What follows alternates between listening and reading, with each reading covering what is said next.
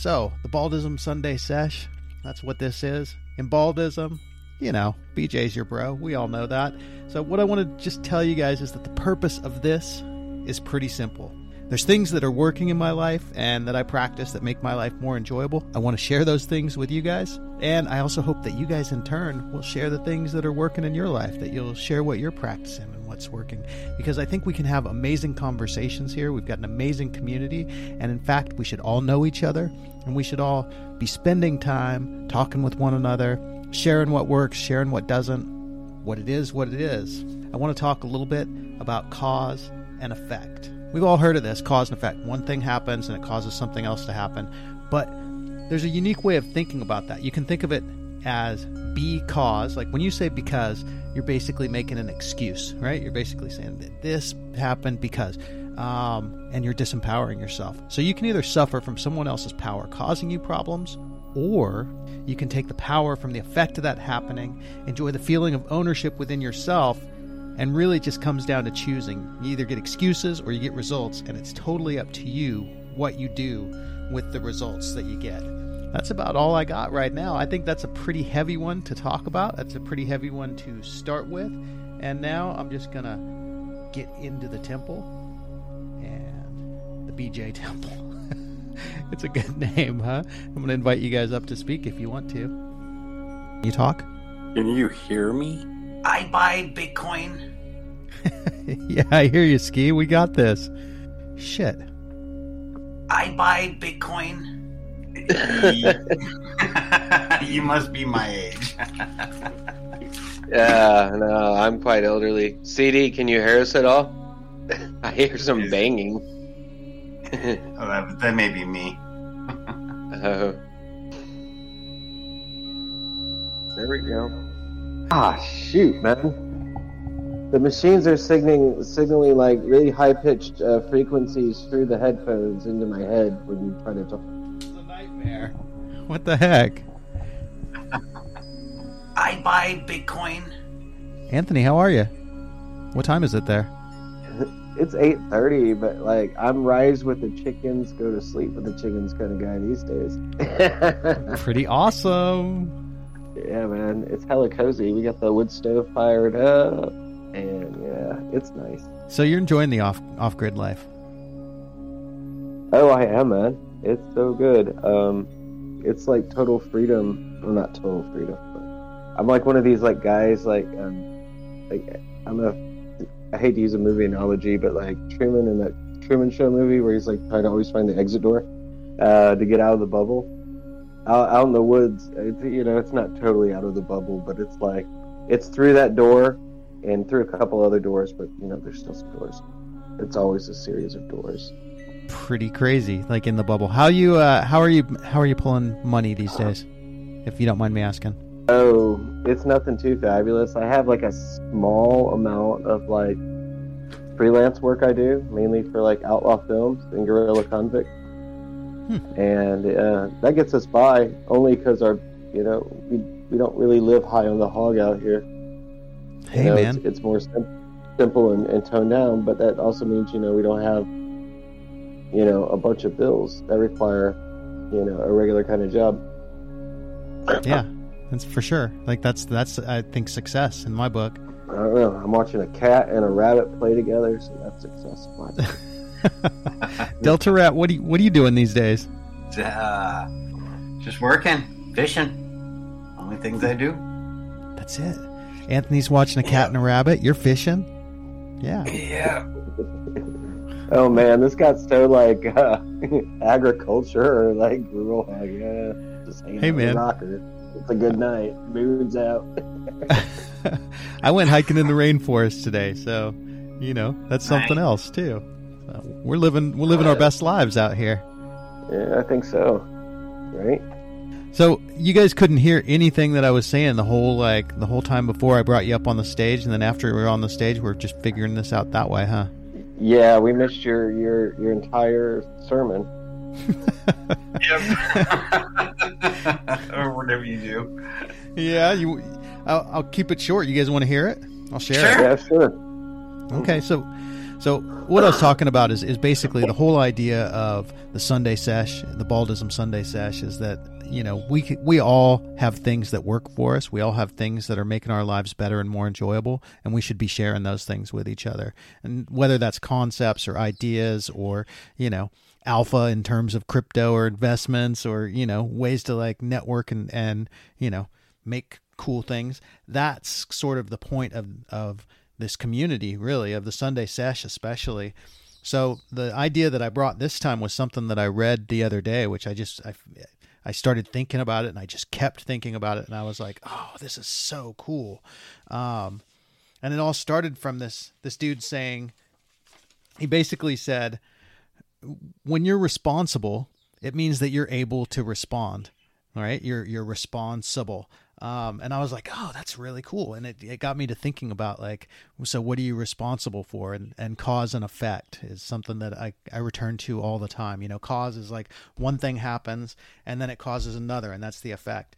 And so most people, and I think this was me for most of my life, I have suffered from other people causing effects, and that's my perception of it, right? I've said that I suffer because this happened, because this person did this, or this situation happened. I'd be like, well, because this happened, you know, and ski, you know, I could say my experience in the Marines sucked because I broke my leg and didn't get any deployments or whatever. But by doing that, I'm actually making excuses, and I'm actually like giving that cause all the power that I might otherwise be able to take from the effect, which the effect would be like, hey, you know what? I didn't get deployed, but I stayed where I stayed, and I made the friendships that I made, and I got the benefits that I got out of that. And suddenly, instead of a limiting belief, it becomes a empowering belief as I own it, you know? So I can either suffer from the cause or I can benefit from the effect. And it's really comes down to like choosing. It's like a mindset of like choosing excuses over choosing results. And I think for most of my life, and I think most people, it's they choose the excuses instead of the results. And a lot of that is just because our brain is creating the world around us, and it's listening to what we're saying and to the way that we're saying it. And so when we're like, oh, because, we're like the cause. So the power's outside of me. But by flipping that over, you know, we can render the world in a different way, really. Like whether you're, you know, just like rendering a film or rendering, you know, a metaverse world, suddenly we're able to respond with truth, and failure is only feedback at that point. So that was my Sunday Sesh sermon, if you will. What do you guys think? Go for it, Delta. You got it first. I had to take a quick inhale to like process my thoughts, because that twisted my well, I've been inhaling for the last couple hours, so I'm kind of slow with the thoughts. But it kind of reminded me of, I had a mentor kind of years ago, right? Mentor slash, he was helping, was hoping to help us, you know, before the divorce set in. But it didn't work. But his thing was, it's if you're gonna, you know, it's everything. How you perceive everything is made up in your mind, so you might as well make it up to your benefit. Hear, hear. Yeah, it's for sure. Yeah, so that it's kind of how what you said. You know, that's kind of how it just related to me. And yeah, I suck at that shit. No, I liked your thoughts. They were very good. I was picturing what, a T-shirt that says "Don't because be the cause." I don't know. I'm not getting the words out, but like, oh, you need nice. to be the cause you. Yeah, there you go. I'm at the phase of the night where it's like, it may be a totally awful slogan, but it might be really awesome. But beyond that, so I'm thinking like in my own life, my circumstances were, because of my upbringing, they did not put a premium on higher education. In fact, it was looked down upon.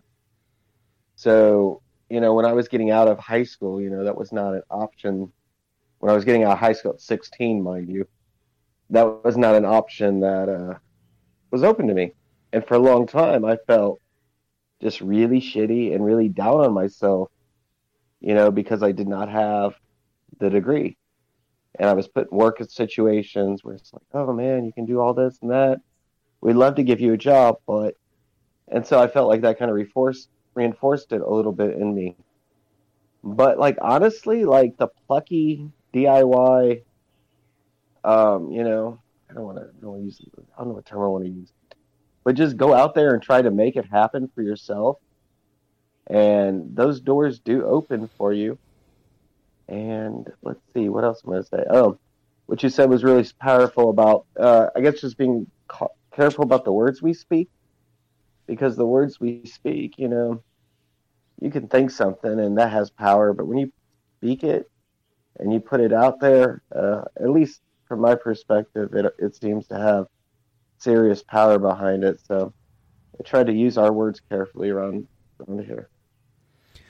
That reminds me of, did you guys ever, in the pop culture sense, did you ever see that book or movie, The Secret, I think it was? It kind of talks about that. But one of the concepts that I think it was in that book, I might have gotten it from somewhere else, but I think it came from that, was this idea of that our subconscious mind doesn't recognize negatives.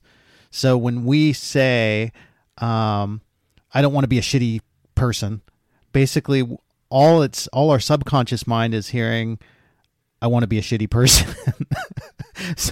So we have to be really careful about saying those negatives and instead focus on the positives and be like, I want to be an awesome person.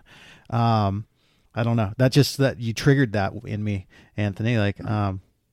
So we kind of feel like even if it's own, even if there's no like spiritual overlay to it, which, I believe there is, but like, even if there's not, just speaking good things and being thankful for things is healthy on the mind. It doesn't get you all bogged down in, the weeds of this little soap opera that's happening here or this little drama that's going on here. I guess that's one of the blessings we have to be out in the woods. It's like kind of be in our own little world of happiness. And I don't know, that's a good thing or bad thing sometimes, but for our mental health, it's really good. Yeah, it's awesome.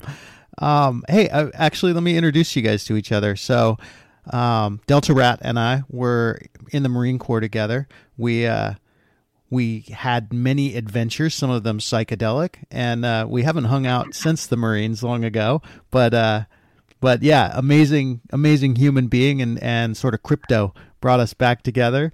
And then Anthony, Guerrilla Convict, and I, we both participated in a novel contest. It was like we wrote novels for NaNoWriMo, and then I think, if I'm remembering this right, both of our novels were in the contest.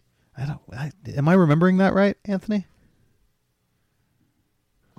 Yeah, I had to knock off the cobwebs of the old hamster wheel to figure it out the other day. But yeah, so we both did those books for NaNoWriMo, but then there was a contest by a little indie startup called Curiosity Quills. And they had like, whoever gets the most social media votes or whatever gets, the little publishing contract deal. So you and I were both competing for that, which we both did well. I ended up winning, but like the lining for you is that the publisher turned out to be one of those really bad ones that doesn't pay people and kind of just went defunct. Oh no! So you dodged, that sucks. So you dodged a bullet. I mean, but like whatever. They did put out my book and people read it and stuff, so whatever. But yeah, they just, it didn't work out for them. But yeah, that's the backstory. Okay, that's what I thought. And then we just became friends in the process of that. Like I don't remember. I remember being happy that you won, but it sucks. It sucks that it wasn't like a good thing. Mm-hmm. No, but like the good thing was like after that, like you had the blog going on Vagabond. It was more travel oriented back in the time, and then I was doing some cross country trip with my family, and I wrote about that entire trip. Like little installments that you were kind enough to put online for me. Oh, so, I loved that series, man. I mean, your honesty in it, and just the emotion. I mean, it was basically, I think, while your marriage was collapsing, right?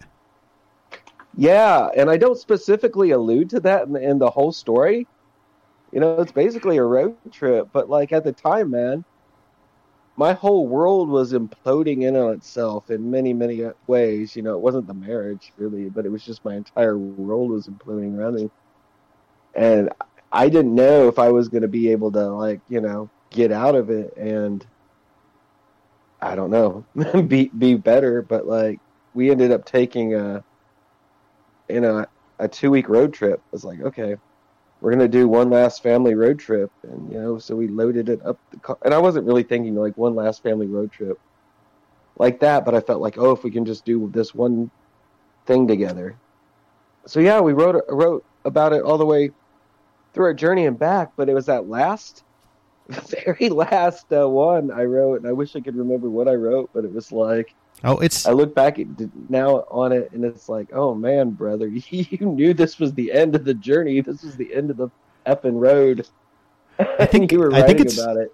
It's still online, Anthony. I think it's still there on Vagabond. Oh, cool. Well, yeah, it's something Route 66 or something, I think, but I'd have to relook at it. But that was like a prophetic piece of writing. Like sometimes I'm writing and I'm really working on my issues in my head and I didn't realize it.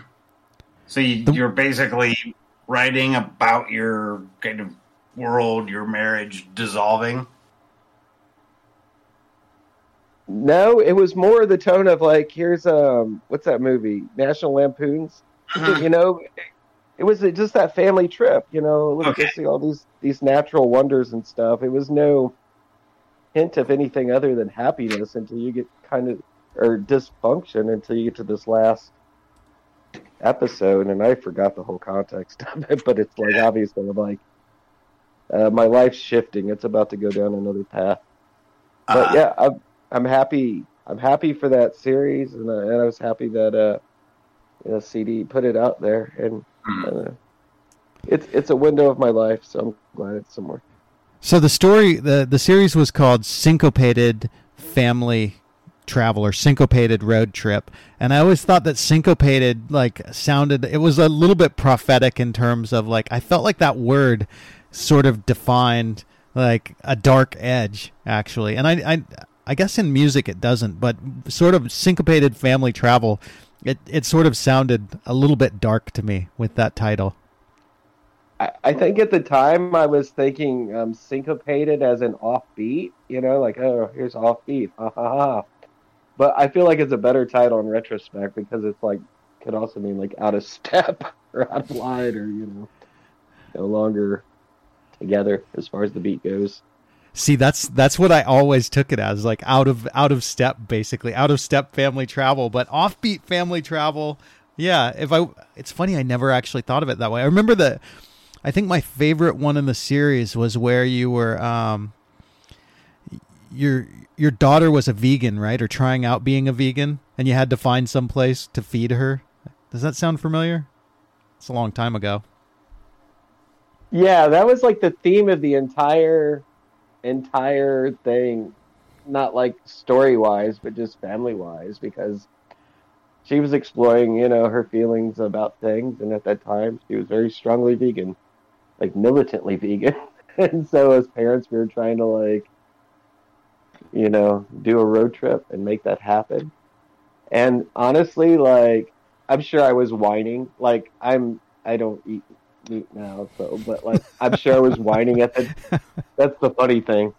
But at the time I'm sure I was whining about it because yeah, it's a pain in the ass. But like, man, we got to do cool things. Like we went to this like, you know, vegan breakfast place in LA and ran into one of my daughter's favorite musicians and stuff. So, you know, it was just like experiences like that opened up, and like maybe I got a new perspective on food that way, which kind of like came back later in life. But yeah, you're making me want to go back and read these so I could be like, oh yes, this time. But like, I feel like I don't know if it's a PTSD thing or it's like where you just compartmentalize periods of your life and kind of like, okay, we don't open those doors anymore. Maybe it's a better idea not to. Yeah, sometimes that's the case. You know what's really funny, guys, so here at my house, it was dead quiet all day. I live in a apartment attached. It's like a house that's split into 3 apartments. It was dead quiet all day. And like as soon as we started this, apparently the washer has broken and become loud, and somebody put in a load of clothes. So I don't know if you can hear that sound or not, but if you can, that's a loud ass washing machine. It's all good. Not a problem. So how did you get into, the Web3 stuff? Yeah. Because you're definitely both writers. So how did you get involved? Yeah. Which one of you are you asking, both or one? Or? Well, yeah, both of you. Yeah. Okay, so I'll go first, just because.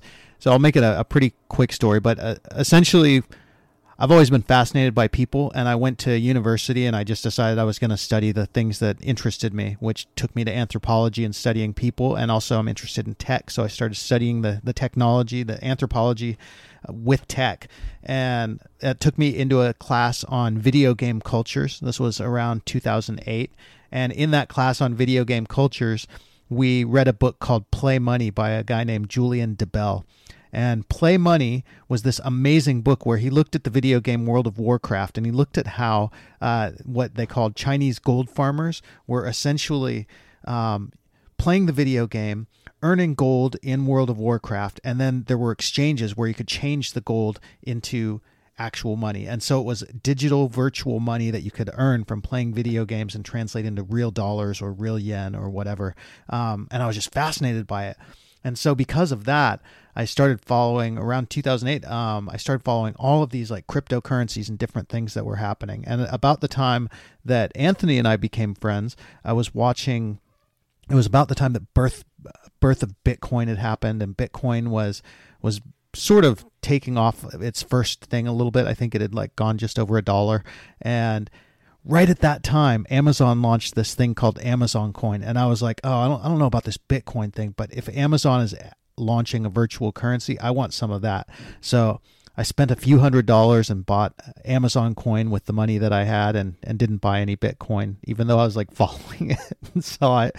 And Amazon Coin never became worth more than $1. I think you can still use the Amazon coins to buy things for $1 on Amazon, and it's not a cryptocurrency. But watching all of that, I saw the birth of crypto, and what fascinated me about Bitcoin and about cryptocurrency and later on Ethereum was this idea of getting rid of the middlemen, which I feel like has always been the problem. The problem has always been people in the middle exploiting the people on both ends.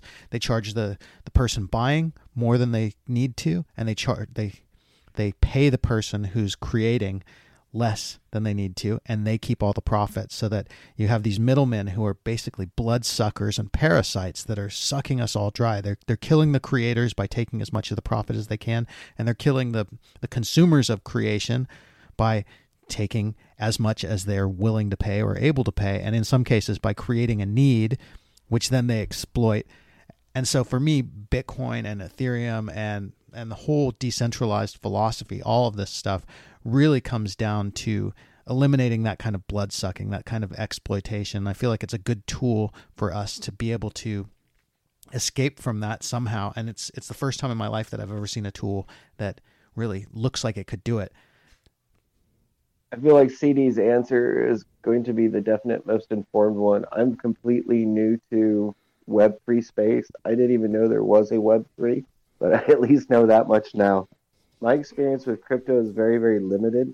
Oh my God, really? Yeah, it's like I went from, a highly religious environment, and I'm just some office workers. But it was also a time in my life where I was like really spiritually exploring things. Like I just got out of the high control group, and I'm ready to open my mind to anything. So I got this idea, like, I forget the details of it. Hashimoto. Yeah, back then when Papa John's was good, I'm still like, that still ain't worth it.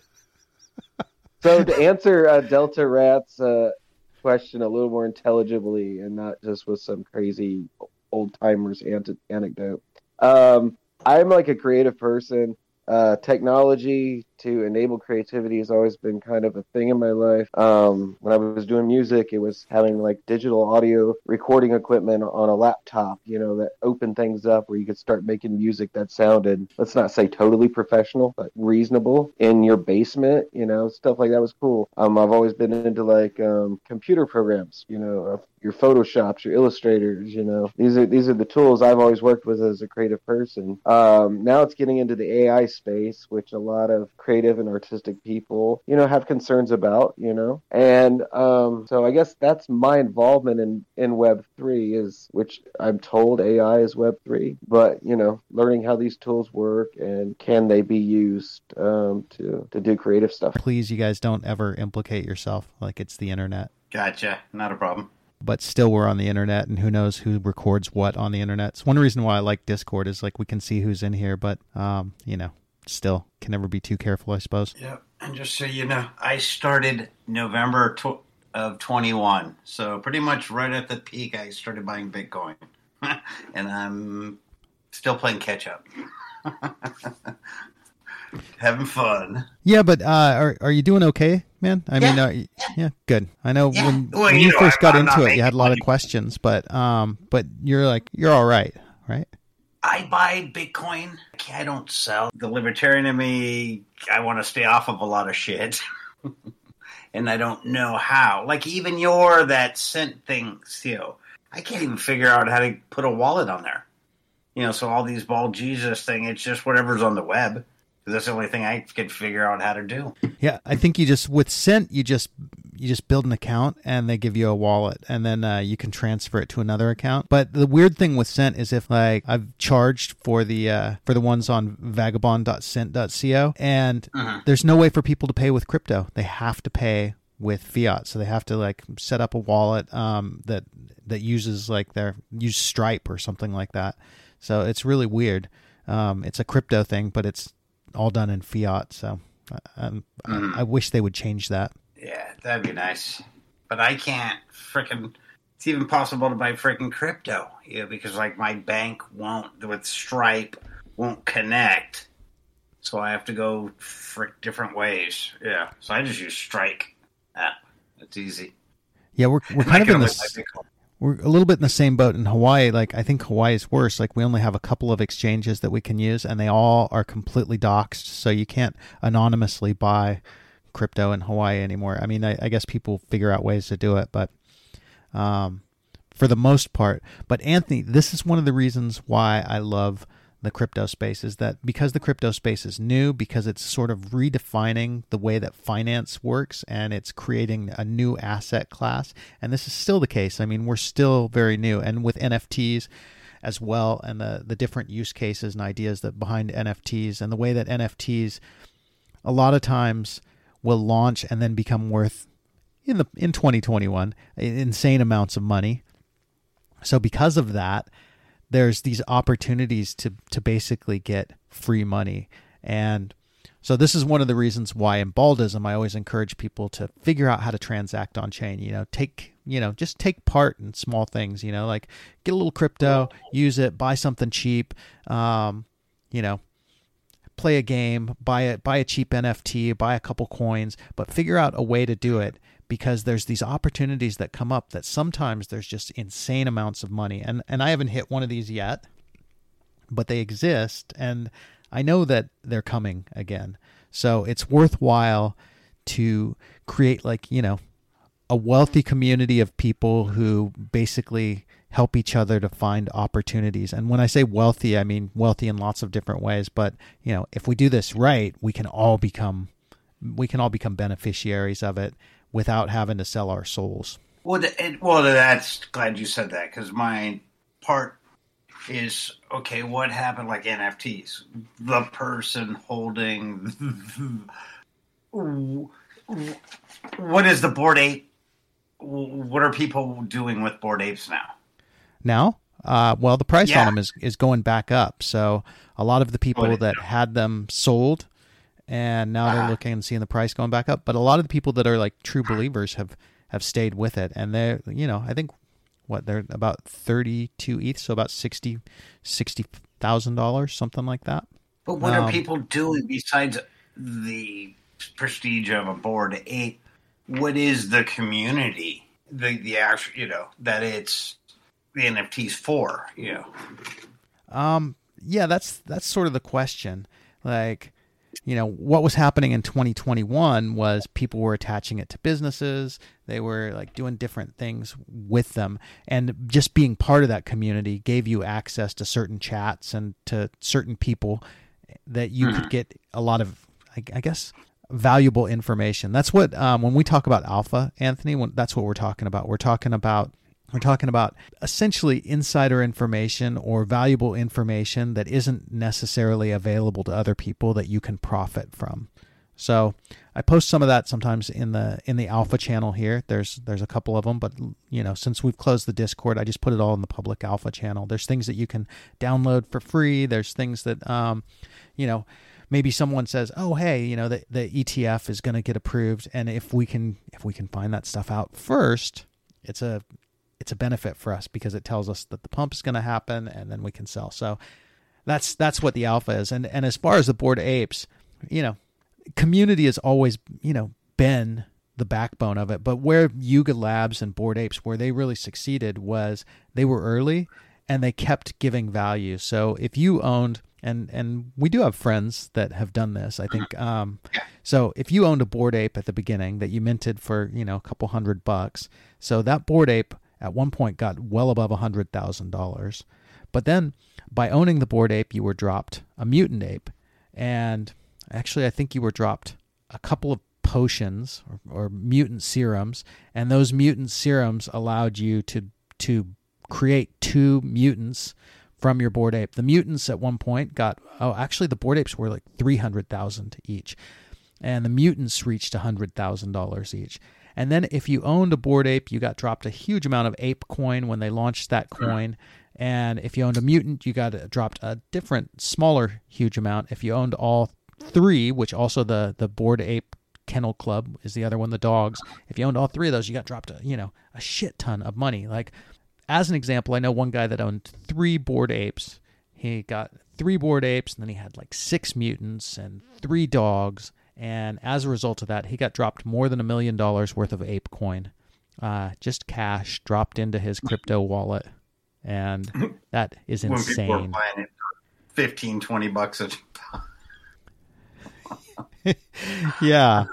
So, there's tax implications of that and everything else. But like spending a few $100s in early 2021 and in early 2022 getting like $1 million literally dropped into your wallet, that's why we're here, right? I mean, that's one of the reasons. So we're hoping for things like that again.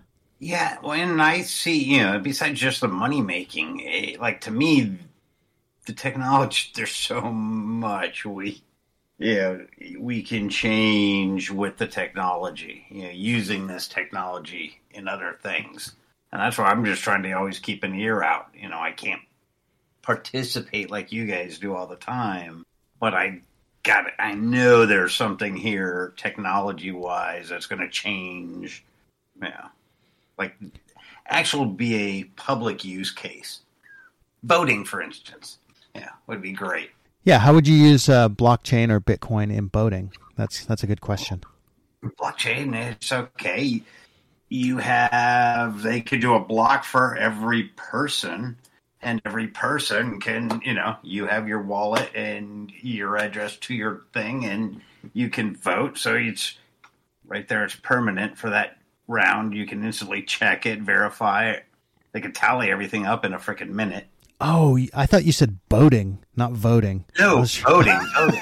I was like, wait a minute. How does that work for voting? What are you voting on for boats? Voting, blockchain for voting. I can lose my lose my keys. But voting and, issues like this, where we can change shit. Yeah, for sure. I mean, that's like the technology is like, that's one of the things with Vagabond Magazine that we're trying hard to do is like with Vagabond Magazine and PageDAO is we're trying to essentially give writers the ability to control more of their own content, to control their own publishing journey, to control their work moving forward so that, I ran into issues with my first book, Rough Living, where I basically lost out on revenue that was generated. And I think there's so many writers that have had that happen. So that's one of the things that Page Dow and Vagabond Magazine are really trying to do, is to build new models for publishing and new models for magazines and content distribution, so that the writers and the creators are getting, their fair share at the very least, and maybe that they have complete and total control over their content, for all time, which, that's the dream. That's a big order. But so, yeah. Okay. For voting, I was all keen to hear about what boating was going to be with, but maybe we should think about that. Like boating and fishing. How is the average fisherman going to benefit from blockchain? That'd be interesting. That's another evening of smoking. Oh, wait. I went to an event recently. It was called Vanishing Walls. A friend of mine here in Honolulu, he was the dev for a project where they created these murals, and they're working with the Pono Fish Association.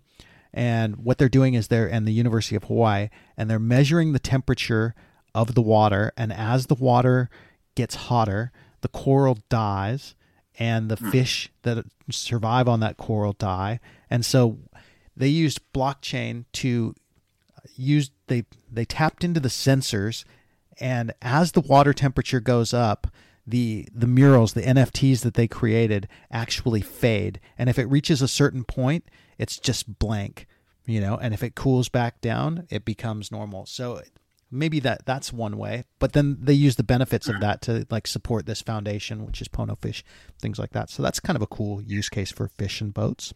Yeah. Yeah, if you were tagging release fish. Oh, yeah, for fishing contests, you could do it that way, too.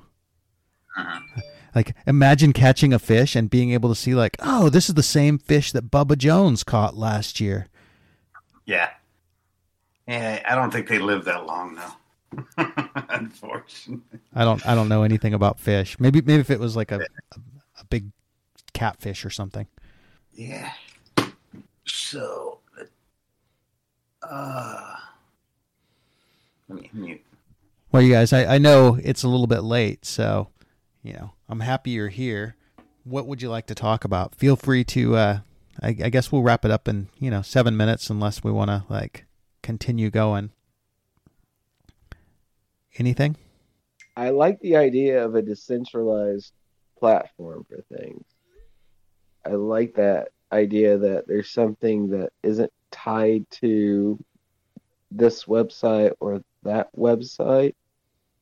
Because like in a situation where like MySpace happened, where there was like millions of songs on that website that just vanished overnight when they folded, or not folded, but did like some server jump and lost all that data. And then like I feel like now a lot of content is tied to, say, Amazon Kindle. A lot of video content is tied to like a YouTube. Is there any kind of Web3 ideas, peer-to-peer solutions out there that would kind of be an alternative to like having to go through a website middleman? Yeah, I mean, there's a couple of them, like Warpcaster or Warpcast, Farcaster is like a decentralized social media network. And the idea with that is that you're able to port your data from one platform to another. There's a couple of these. There's another one, DeSo is another one. And so essentially, like, imagine if you were on, I'll use our old guy talk. Imagine if you were on Friendster and you decided you wanted to leave Friendster and you wanted to go to MySpace. So the way that we all had to do it was we had to essentially like either abandon or delete or wait for our Friendster account to be deleted, and then create a new account from MySpace, which maybe you tried to replicate your Friendster account, maybe you like moved things over, but it wasn't all the same. And then eventually you moved to Facebook, and the MySpace account, sat until Justin Timberlake deleted it or however that went down, and all your music disappeared. But with this new model with Farcaster and Warpcast, and I have some invites for that. I don't think you need invites for it anymore, but I have some, I think, if they are still needed. So the way that works is you're at Friendster, you download all your data and you upload it complete and total. You like log into MySpace and all of your data is there, all your friends, all your content, because your data came with you. So it's ported. And then you moved it to Facebook. And once you go to Facebook, it's ported and you own it. And if Facebook uses it, they have to pay you for it, and the same for Twitter and everything else. So Farcaster and Warpcast. There's another one called, let's see, we've been using this platform called T2 lately, which, I'm not really clear on their like where the data is stored or if it's portable as Warpcast is, but T2 has some interesting ideas, and it's very much like a medium for writers. And Substack is probably my favorite. And while it's not blockchain, it is, the idea of Substack is also, it has this portability and ownership of your own data. So I'm a big fan of Substack. I love using Substack. I love putting the podcasts on there and getting everything on there. But I'm not completely clear on how it all works. But I know that they're very forward thinking in terms of you should own your own data and your data should be portable. Let's see. And I'm looking now at my phone. And I think Threads, the new one from Facebook, is actually going to be implementing the same protocol that Mastodon uses, which is another one that allows you to port your data. So Facebook may be moving in the direction of user data ownership, which would be kind of cool. If a big company ended up being cool and one of the billionaires ended up being awesome. So I'm about to give somebody a really huge money-making tip that I can't implement, but I want to put it out there because we talked earlier about how you speak things into existence. And so this is a money maker for anyone who wants it. It's a website, and it's called Only Buns, and it is just like live cams of bunny rabbits, and people can pay Bitcoin or Ethereum or whatever, and when they do, like a little snack, like a grape or something, rolls down the chute, and they get to watch the bunny eat it. I fucking love it, man. I love it. I would probably at least once a day go and pay 50 cents for a grape or something. It's instant value, and I just teach it. I feel like there'd have to be limits on it because, you wouldn't want the bunnies engorging themselves ridiculously, or being buried in grapes. Like people get really dopamine addicted to it, and they're just pouring Bitcoin in a Vegas casino slot machine, just feed rabbits and bananas and stuff to the bunnies. But no, you take it a step further where you're like, oh, you can pay to feed the bunny, but you can also own the bunny and name the bunny, but that costs X amount of coin. I'm just picturing people. CD's I'm gonna crushing. I feel like you're gonna. Go ahead, man. Sorry. Oh, I'm no, okay. So I want to hear what you think I'm going to say first, and then I'll say. No, I was just going to say that I feel like you're going to edit all this out and be like, man, I'm keeping this idea for myself. No, I'm not gonna build it. It's a great idea, but I hope somebody does build it. But I just want to put this out there that whoever does build it, please build in safeguards so that the bunnies don't get crushed under grapes, because that would be a tragedy to watch. Yeah, don't Oppenheimer this. Do not use my invention for evil. It's only to be used for bunny good and wholesomeness and bunny love. Now, here's a disturbing side of it. So, what if we were to use the same idea but with ourselves? Hey, pay 50 cents and watch CD eat a grape. Only if you're in a legit, man. There's YouTube channels. It's nothing but people eating. So it's yeah, you could watch somebody eat, but you could pay to watch them eat. I don't know, man. It's a new world out there, and I don't quite understand the rules of what people give money for.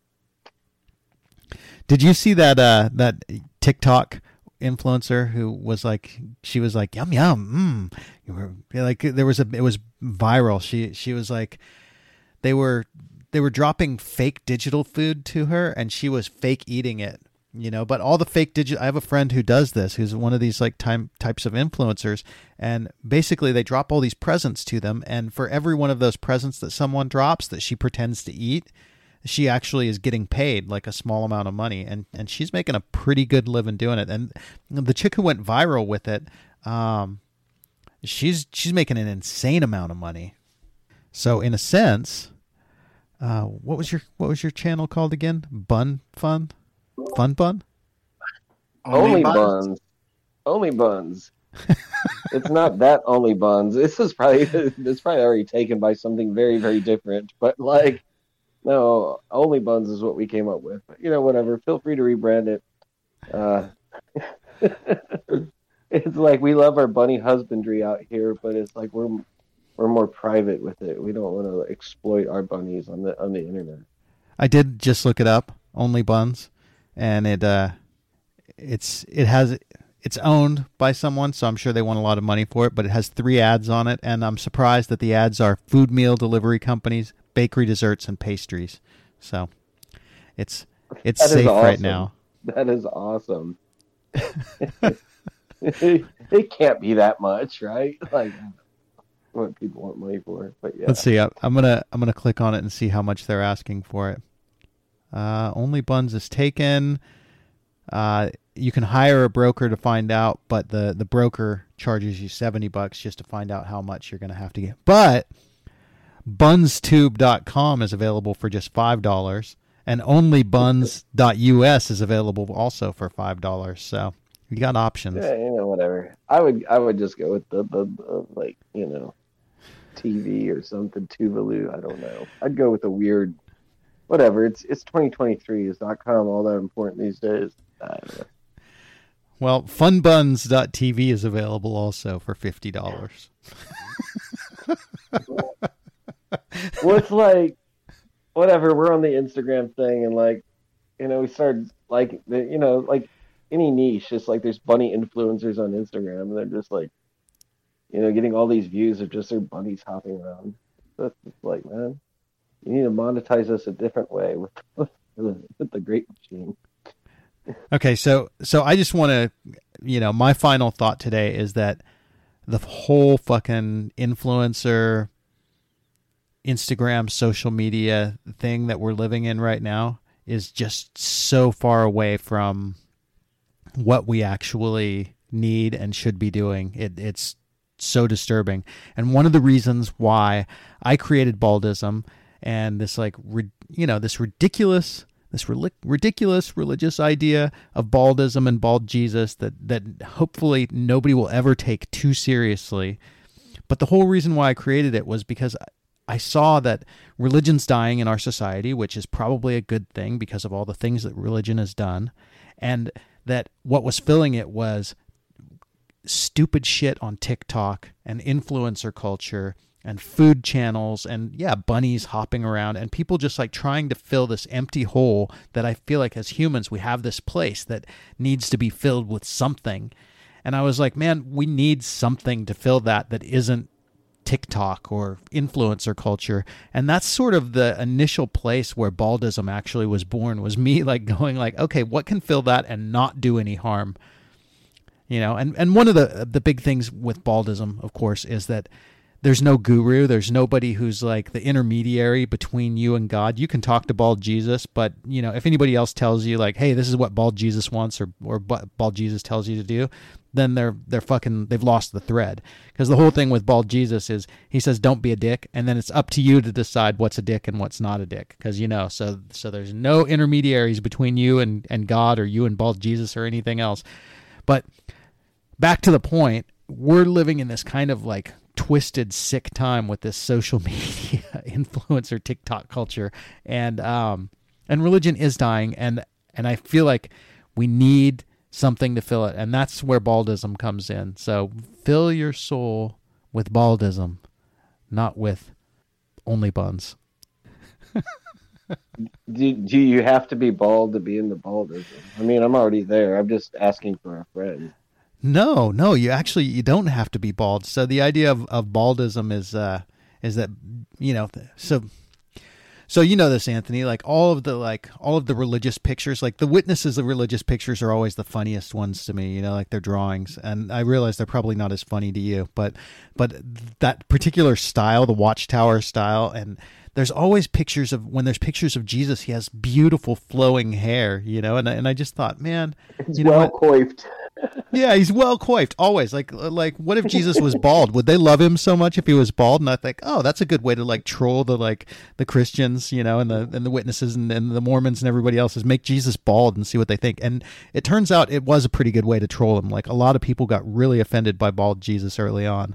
And I was like, what are you offended by? And they were like, he doesn't have any hair. And I thought that was so great. Like I actually had, so I filed a trademark for bald Jesus, and a religiously minded lawyer at the U.S. Patent Office wrote this long letter about why the trademark should not be approved, because it was just the Son of God, but without hair, and the Son of God has hair.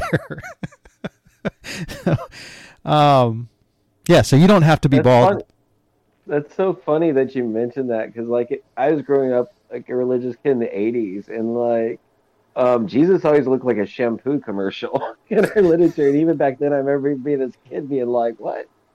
He had Pantene Pro V or something, and he had a blow dryer.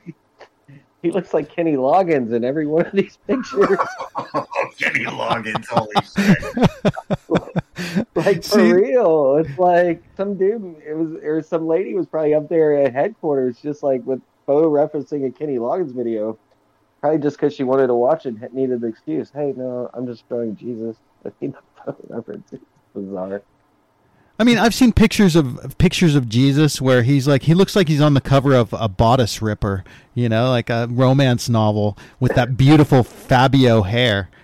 It's always been so ridiculous to me. So that's where this started. And then it started in Web3, and there were just a bunch of people that found it to be funny, and we all started drawing pictures of bald Jesus, and they were like, oh, we need a philosophy. And I was like, I'd already been thinking about like what it would take, and I was like, okay, just the philosophy of bald Jesus. The only rule is don't be a dick. That's it. And then we just kept drawing pictures of bald Jesus, because it's funny. And some of the pictures of bald Jesus, some of them were women, some of them there was a bald Jesus cat, and the list goes on and on. There's all kinds of bald Jesus. So baldism is all about bald Jesus. You can have plenty of hair if you and still love baldism.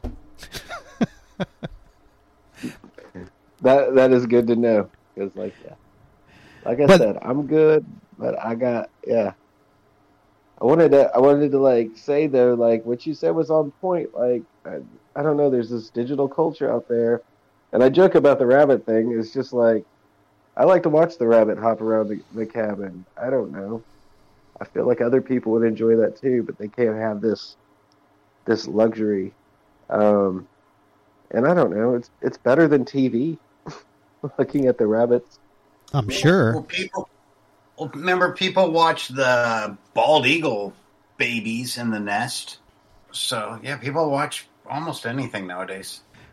See, eventually, I'd like to have like just videos of people shaving their heads on the Bald Jesus channel. Just like, it doesn't have to be anything special. They could just be shaving their heads and be like, oh, bald is beautiful.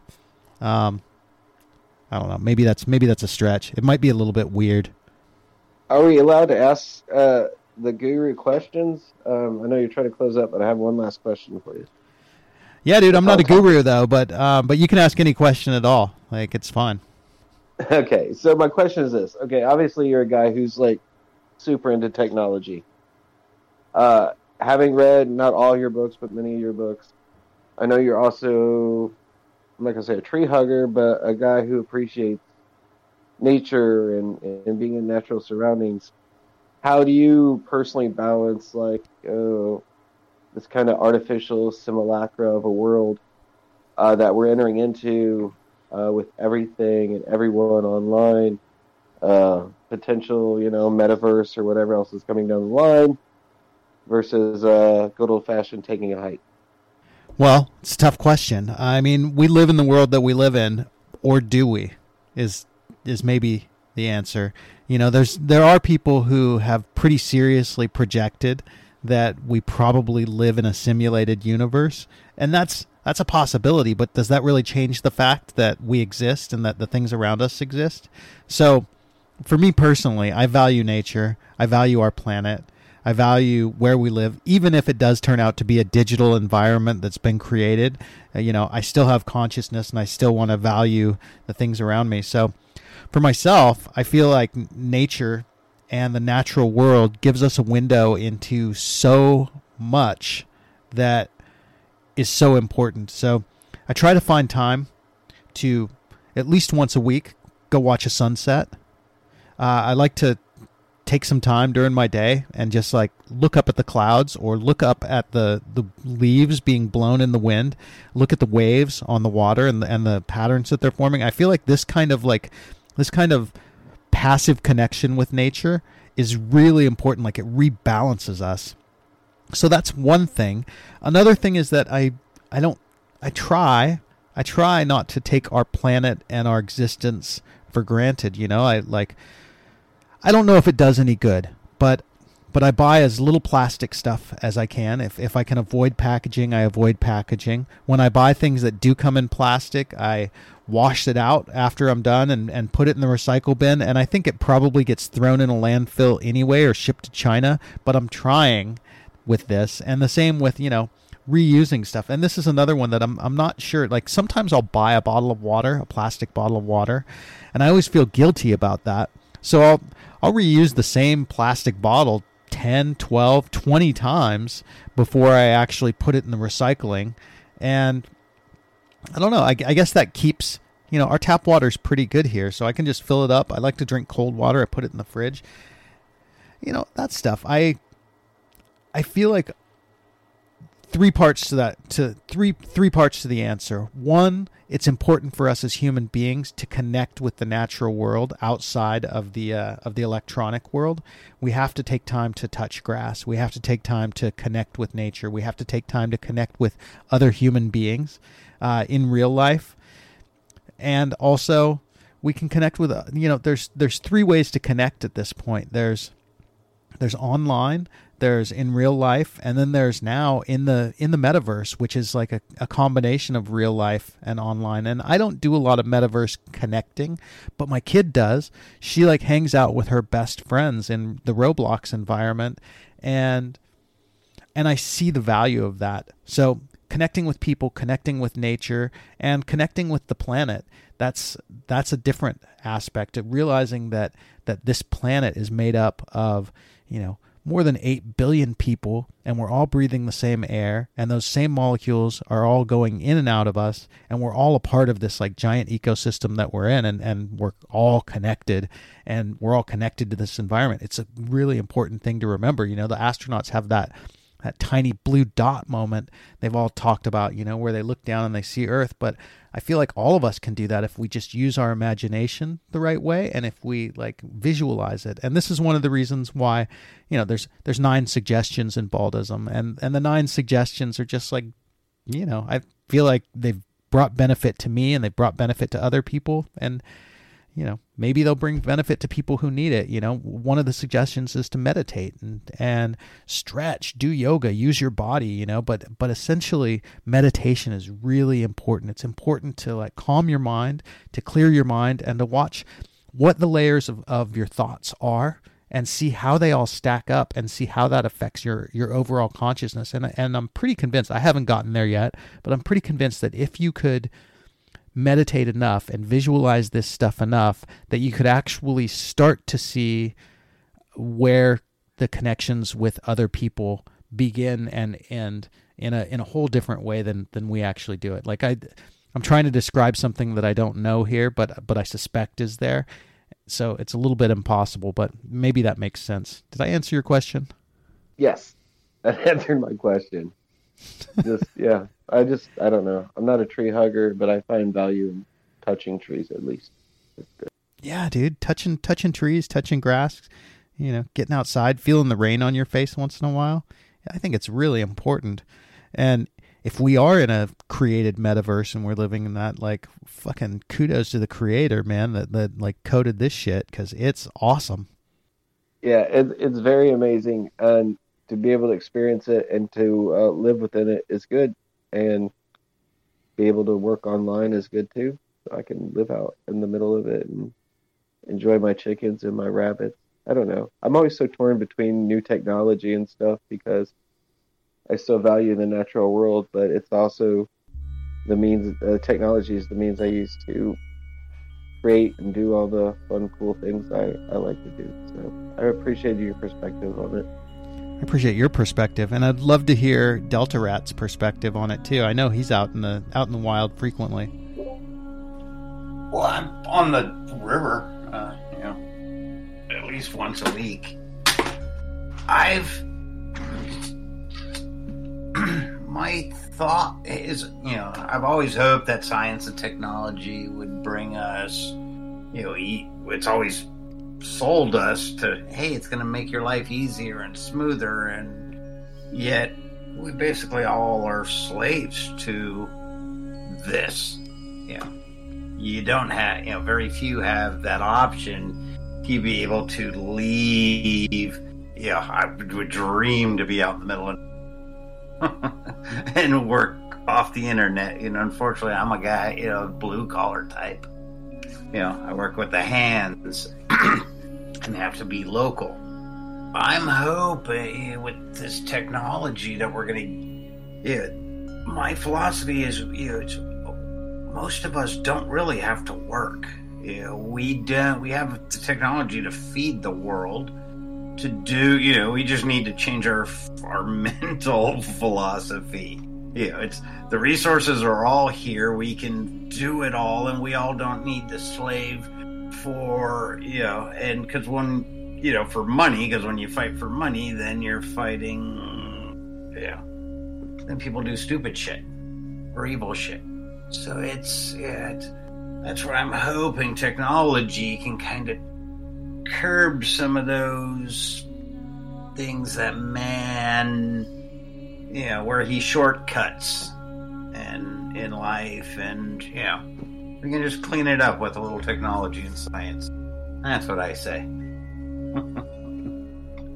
My dream out here is to build furniture, and then I'll have Mr. CD show me how to tie that into some NFT somehow. Like, you want your old-timey Ozark furniture? Oh, no, you got to get the high technology certificate to go along with it, because it's not complete. Whoa. Okay. Did this time work for you guys? You want to do this again next week? Yeah, I'm enjoying it. It's fun. I won't be so stoned next weekend. Be as stoned as you want, man. Be as stoned as makes you happy. It was funny. I thought originally, I swore this was like 2:30, or I had to ask, the Alexa what the time difference was, and so I said I figured the thing was like at 2:30 or something what I saw, because I see everything on my phone. So 2:30, I was like, oh no, 4:20. I'm like, nice. Yeah. So time works, but. It was earlier to begin with. My friend invited me to go hiking, and I was like, I'm going to miss the sesh if I do that. And then I was like, I can change the sesh. Nobody's RSVP'd, so I'll change it to 4:20. So that's why I wasn't seeing things. Fuck. You might have been, but not that. You might have seen something else. Who knows? So no promises for me. No promises for me next week, but I'll try if I can. But it's super late here for me. Yeah, would it be? You got sleep deprived Anthony mode, so I hope I didn't ramble incoherently like I'm doing right now. Nah, you're totally good, man. And maybe I'll have something to do next Sunday night, and I'll move it earlier. So keep your eyes on the time. Will do. Well, I'm glad you guys came. This is the first time anybody showed up for the Sunday sesh, but hopefully we can start filling this room up with a bunch of people. It would be awesome. If we don't, good. It's good just to have you guys. And I'm glad you're here. Aloha. All right. Aloha. Night. Late. Afternoon. Wherever you are. All right. Good night.